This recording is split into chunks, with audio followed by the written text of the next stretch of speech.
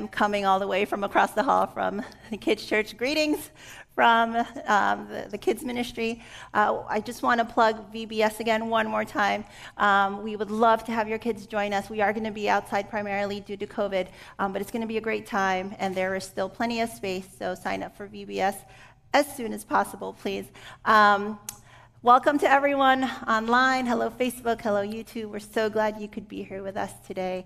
And so, we are in week 2 of Summer at the Vineyard here at our church. And like Grimaldi mentioned, Pastor Phil is away on vacation. So today it is my turn to have an opportunity to share from God's Word with you all. And I titled today's sermon, Don't Worry, Be Joyful, because we're going to be talking about joy, rejoicing in the Lord and being joyful, which is different from happy, but now you'll have don't worry, be happy in your mind for the rest of the service, so you're welcome. I don't know how many of you would consider yourselves worriers, but I am definitely a recovering worrier for sure. Even from the time I was a child, I was constantly worried, whether it was about my grades or meeting people's expectations of me, or even things that didn't even, were very highly unlikely to happen. I was kind of always worried, and I almost always tried to control everything so that my environment was safe and predictable, so that I could always know what was coming, so that I could always be ready, right? And you know, in some ways it worked out in my benefit. I think because of that personality trait, because of how I thought, I was always pretty much a good student. I'm kind of a goody two-shoe. I was a rule follower, and it kept me safe in a lot of situations. I'm perceived as responsible and caring, which is true, but at one point in my life, all of my worrying and all of my trying to control things led me to a pretty scary moment in time. And so this happened about 15 years ago. I was in my mid-20s, and at the time, things in my life were, in my perception, out of control. All of the things I had tried before to kind of make sure things would go the way I wanted them to were not working out. So I was constantly worrying, constantly trying to control and manipulate situations so that they would go the way I expected them to, right? So that they were safe and predictable. Well, I didn't deal with things in a very healthy manner. And so one random morning, I was a school teacher at the time. I was just getting ready for work, and out of nowhere, started having trouble breathing. Like I could not breathe. I could not catch my breath. And the more I thought about not being able to breathe, the more the breathing got worse. And then I started crying, and I started shaking, and I was so scared. And it took me a while to finally calm down and get my breathing under control.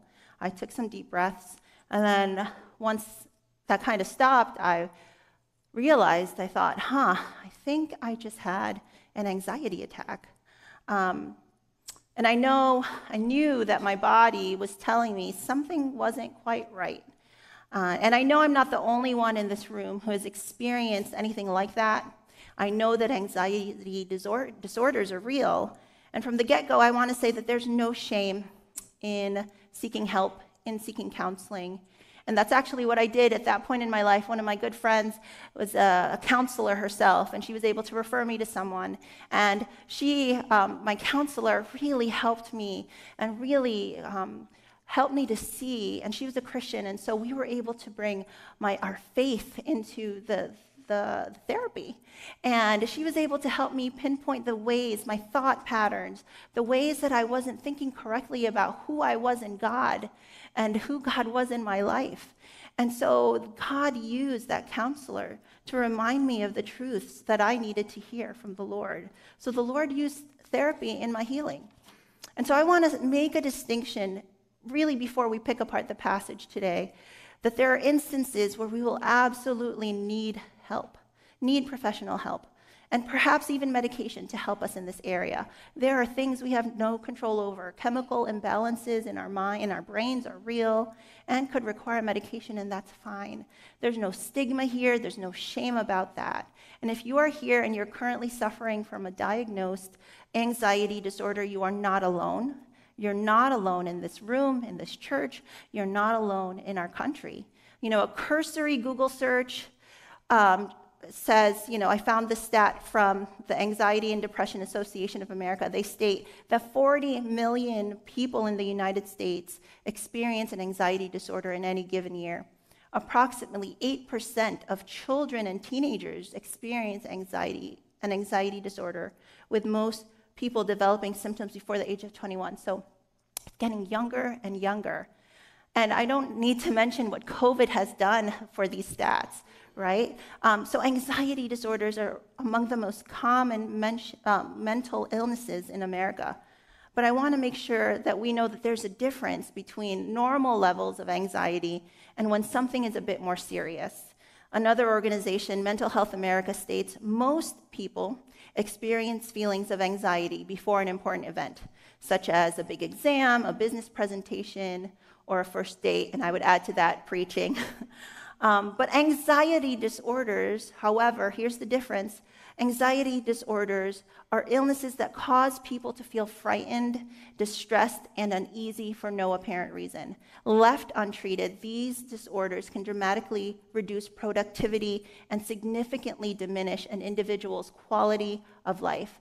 So if you're thinking that's you, that what I just described is maybe how you've been living, I want to encourage you to seek professional help.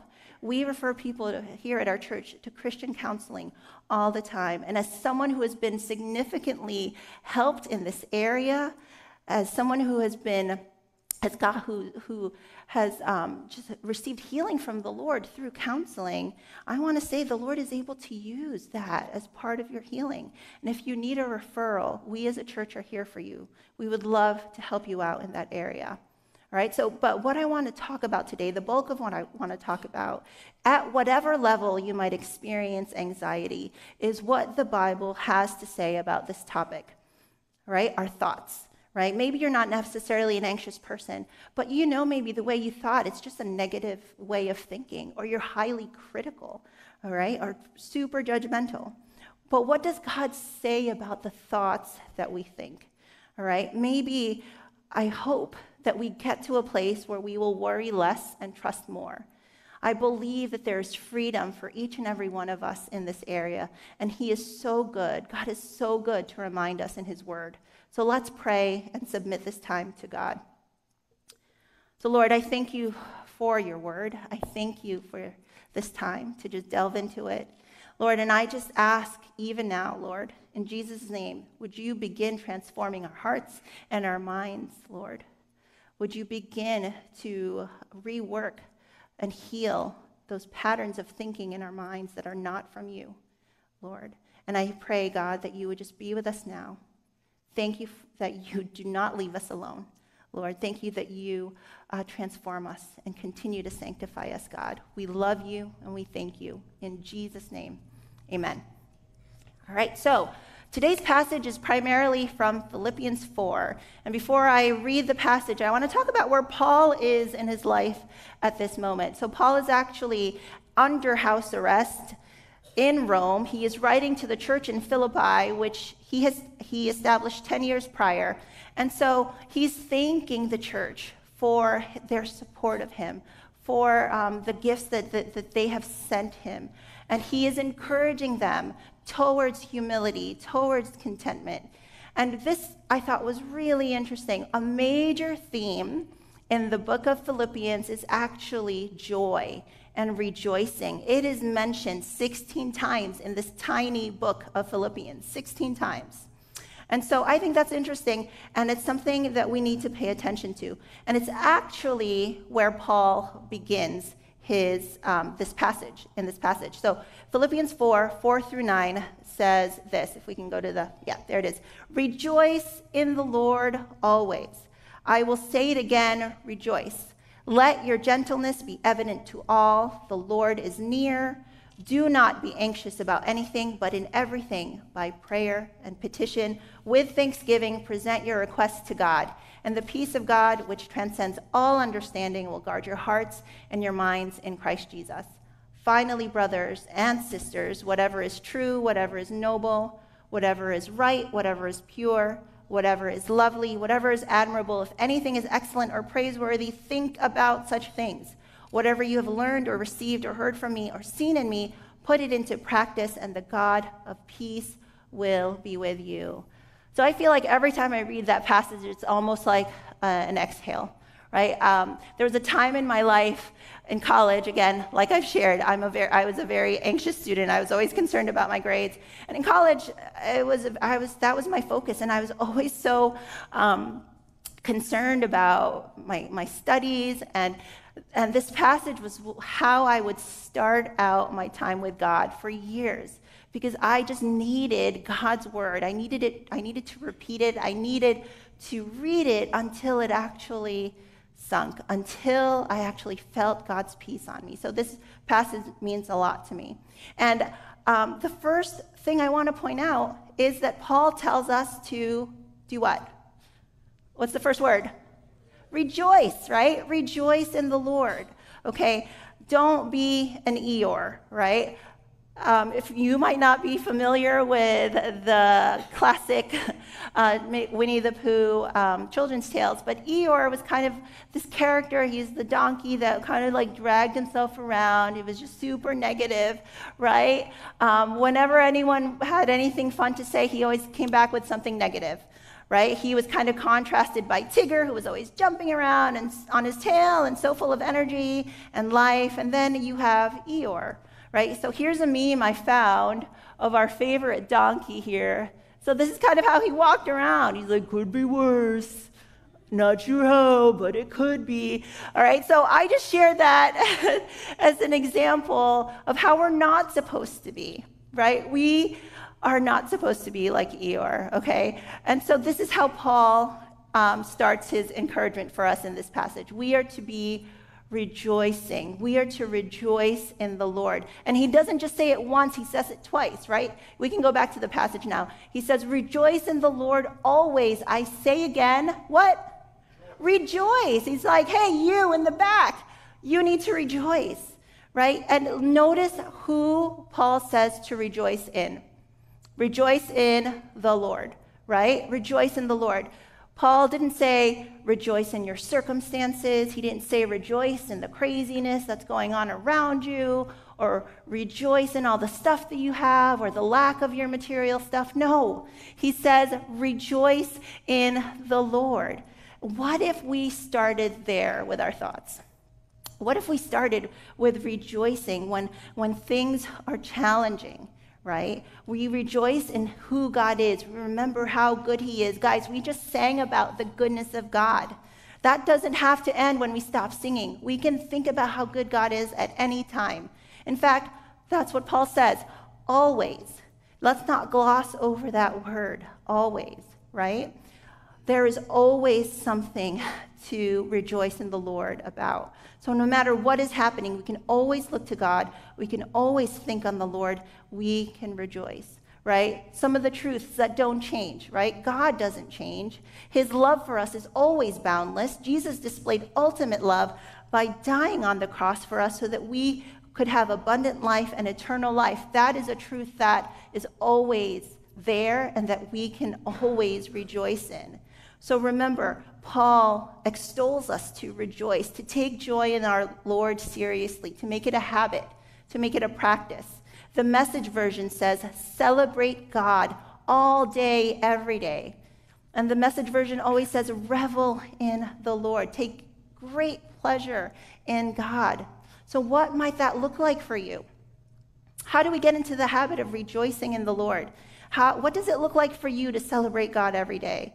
I think it depends on the person. For me, I like to read the Bible and I like to journal. Maybe that's what you need to do, or you can try that. Maybe for you, it's just sitting and listening to a song like The Goodness of God, like we sang, and just letting the words wash over you and remembering how good God is, all right? But it's going to take practice. It's going to take time. Much like we are maybe in the habit of complaining or worrying, let's try to get into the habit of rejoicing in the Lord instead. Okay, here's a great scripture to dwell on. If you ever need like a place to start with how to rejoice in the Lord. Zephaniah 3:17 is a beautiful passage. The Lord your God is with you.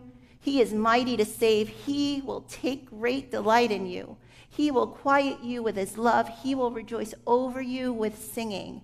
I mean, if that doesn't put a smile on your face, I don't know what will. The God of the universe is completely and utterly in love with you.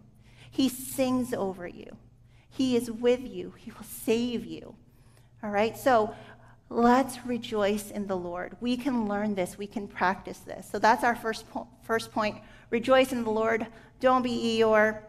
Second is this. Let's replace our worries, our anxieties with prayer and thanksgiving. All right? Then the next verses in our passage, verses 6 and 7, say this. Do not be anxious about anything, but in every situation, by prayer and petition with thanksgiving, present your requests to God, and the peace of God, which transcends all understanding, will guard your hearts and your minds in Christ Jesus. Okay, Paul here is saying, do not. This is a strong word. He's not saying, maybe you can try not being so worried. No, he's saying, do not be anxious, right? I kind of almost picture a parent being like, don't do it. Don't you dare, right? It's not a suggestion, right? He's saying, don't do it. Don't be anxious. But he gives us something to do instead of being anxious. Paul says, pray and give thanks. So we pray. We talk to God about it. We have a conversation with the Lord, with our Heavenly Father, and we invite the Holy Spirit into whatever it is we might be worrying about. So we talk to him. You know, so often we talk to people, you know, think about who you might have on speed dial when you're going through something, right? So often we go to people first, but let's try going to the Lord first when our thoughts seem to be out of control. And don't just talk to God, make space, create space, sit and wait and listen for him. Listen for him to remind you of the truth, and welcome the Holy Spirit's nudging you in that prayer. Okay, so we pray, we create space, but we also give thanks, right? Let's not lose that part of it. We pray and we give thanks. It's amazing. Nowadays, there is so much scientific work done on the neurological effects of being grateful, of being thankful. In an article called The Neuroscience of Gratitude and How It Affects Anxiety and Grief, author Madalena Roy Chowdhury states several benefits of gratitude. Studies have shown that gratitude has tremendous impact on our well-being. It helps induce positive feelings. It has many relational benefits. It says that couples who express gratitude to one another have been shown to sustain their relationship with mutual trust and loyalty. So I want to take this opportunity. Thank you, Rich, for washing the dishes the whole next of this week. Gratitude has health benefits. It has been positively correlated to more vitality and energy and enthusiasm. Employees who are grateful are more likely to take on more assignments. And then managers and supervisors who feel grateful are able to encourage stronger group cohesiveness. All right, so here's a quote from that same article. When we express gratitude and receive the same, our brain, I think this is so cool, our brain releases dopamine and serotonin, the two crucial neurotransmitters responsible for our emotions. They make us feel good. They enhance our mood immediately, making us feel happy from the inside. By consciously practicing gratitude every day, we can help these neural pathways to strengthen themselves and ultimately create a permanent, grateful, and positive nature within ourselves. I don't know who doesn't want that. I certainly do, right? A permanent, positive, grateful nature. So this is so cool. It's possible, even on the cellular level, to renew our minds with gratitude, like the Bible is encouraging us to. We can literally renew our minds and make new grooves in our brains just by being thankful, just by being grateful. Right? So basically, science is confirming what the Lord has told us in his word about the value of giving thanks. So it is so important. Next time you feel your thoughts spiraling, try to be grateful instead. right? Maybe next time someone cuts you off on Route 17 or Route 46, wherever we might be driving around, take a step, take a pause, and thank God that you were kept safe in that situation, right? It's summertime, we're driving around. It's been super hot this summer. Thank God that you have air conditioning in your car, all right? And maybe your air conditioning isn't working in your car right now. Thank God that you have a car to drive around in. Maybe you don't have a car. Well, thank God that there's an extensive public transportation system that we have in New Jersey that I know all over the world does not exist, all right? Maybe we can thank God just for our legs, for the ability to move around. I hope you see where I'm getting at here, that there will always be something to be grateful for, to be thankful for. And like we've already established, we can always be grateful and be thankful for all that we have in the Lord. Amen? We can rejoice in him. We can thank God that he is in charge and that I'm not. Thank God that he is an ever-present help.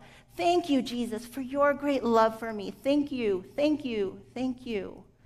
So we're going to practice this right now. If you have your notes app on your screen, I want us all to write down 3 things we're thankful for. Text someone, write an email to yourself so that you can maybe start this practice this week. Write down 3 quick things that you are grateful for and see what that does to your mood, all right?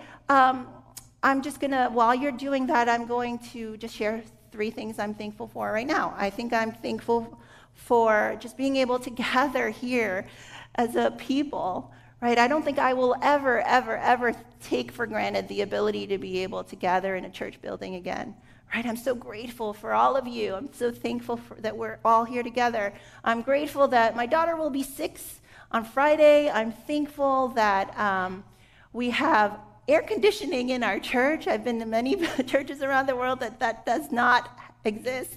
I'm thankful for God's word. Okay, I did more than 3, but you see how once you get started, it's hard to stop, and it's a really great thing to do. And God wants us to. Jesus actually reminds us of the same. In the book of Matthew, chapter 6, verses 25 to 27, this is what Jesus himself said. Therefore, I tell you, do not worry. There it is again. Don't do it. Do not. Do not worry about your life, what you will eat or drink, about your body, what you will wear. Is not life more than food, and the body more than clothes?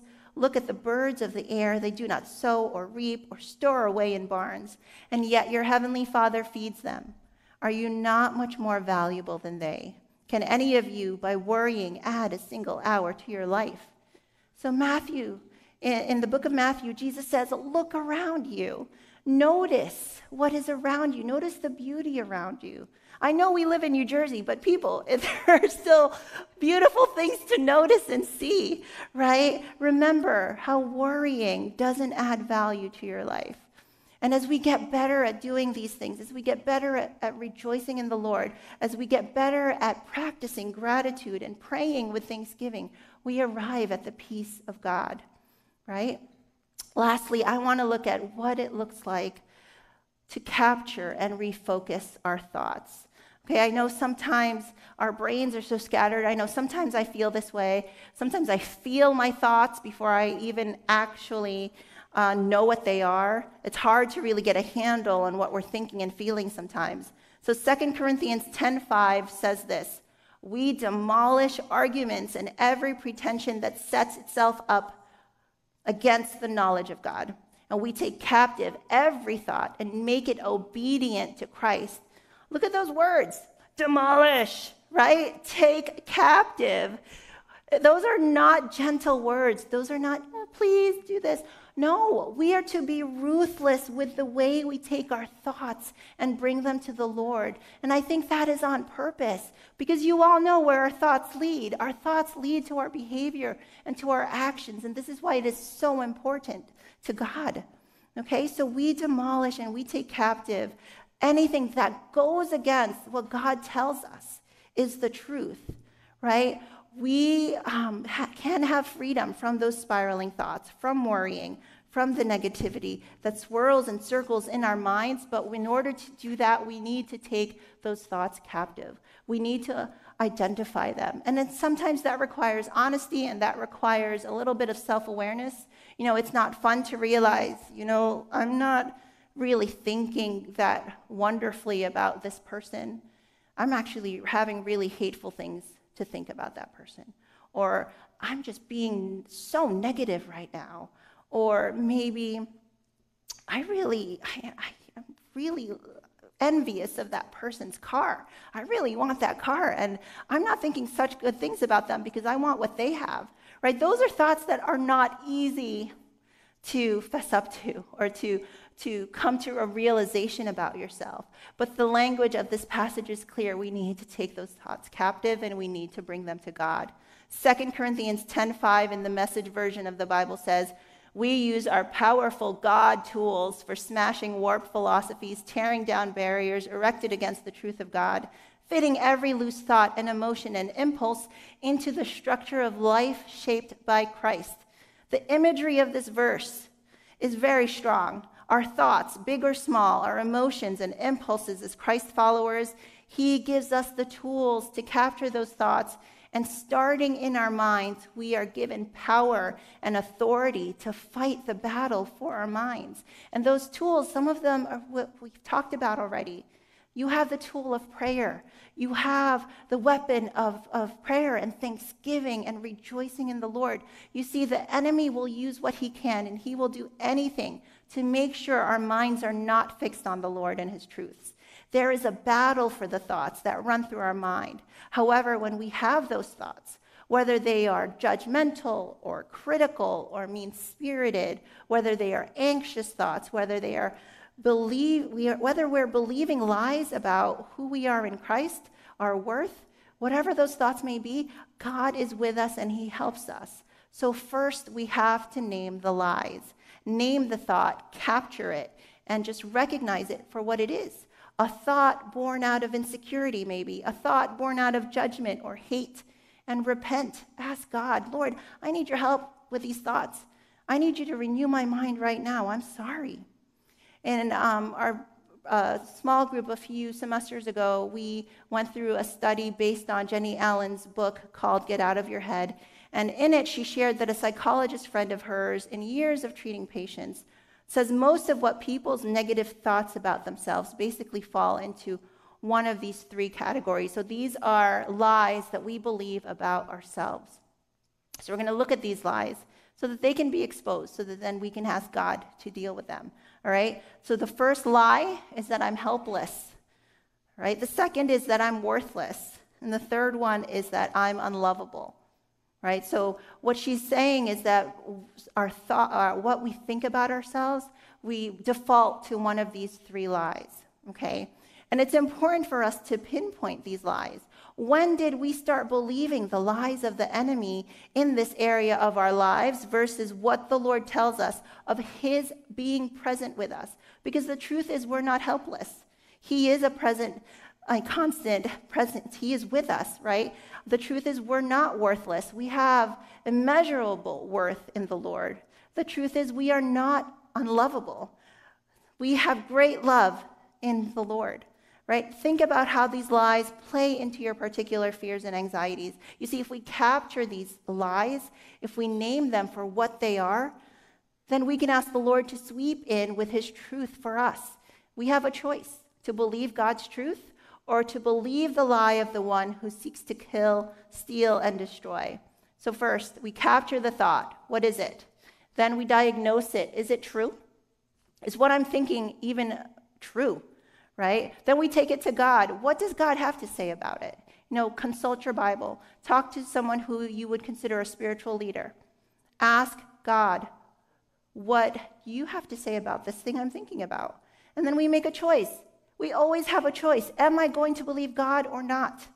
Right? So in the same study, Jenny shares some examples. Here are some concrete examples of what it might look like to capture our thoughts. So here's the first one. Maybe we start with the emotion of having a fear, like we're scared of a real or perceived threat. So whatever that might be, you're feeling fear. And the thought that might come from that emotion is that I can't trust God to take care of my tomorrows. And the behavior that results from that thought might be, you know what, then I'm just going to be resistant to God's authority, and In my relationships, I'm just going to try to control and manipulate. And then the consequence of that would just be constant anxiety, right? You see how the negative thought spirals into our behavior and the consequence of that. But let's try to interrupt that thought. Let's see what happens if we do things a little bit differently. So we start with the same emotion, fear of a real or perceived threat. But what if instead we choose to surrender? We choose surrender to the Lord. We just sang about that. Surrendering to the Lord, surrendering to his will, surrendering to his good and perfect plans for your life.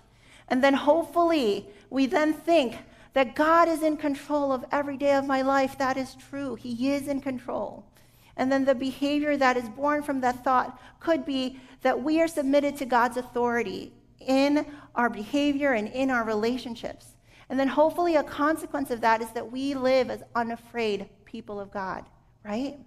Do you see the difference there in choosing to interrupt our spirals with God's truth? Here's another example. All right, sometimes we are feeling self-pity. I sometimes will throw self-pity parties for myself. Okay, that is a real emotion. And so from there, we could think, I am a victim to my circumstances. And from there, the behavior can be, we can start to complain, all right? And then in our relationships, we start to place blame. And then a consequence of that would just be being consistently unhappy. So let's try it a different way, all right? We start with the same emotion. We start with self-pity.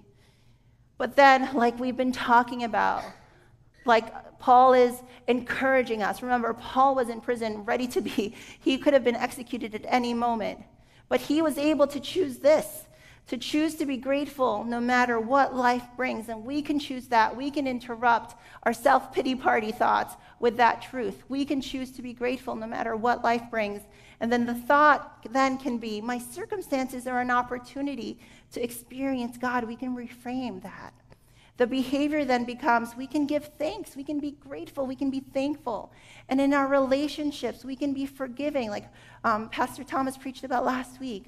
Forgiveness can flow. And then the consequence from there would be that we could be joyful people of God. All right, so I hope those were good examples in how we can interrupt our thought spirals with God's truth. We can choose to believe what God says in the midst of our thoughts. It will take practice, but my prayer is that for all of us to be able to believe what the Lord tells us more and more about ourselves and who we are in him, more than what the world tells us or what the enemy tells us. Amen? And finally, Paul says in this passage, after we capture our thoughts, we can refocus our thoughts. We can replace our thoughts.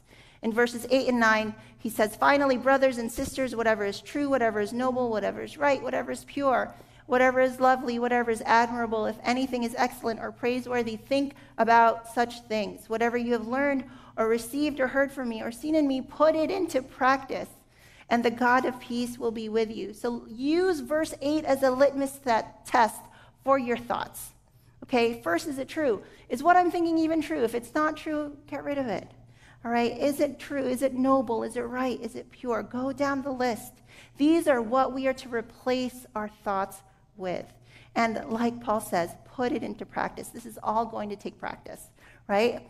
So in closing, my prayer is for many of us to experience freedom in this area. We have so much in Christ.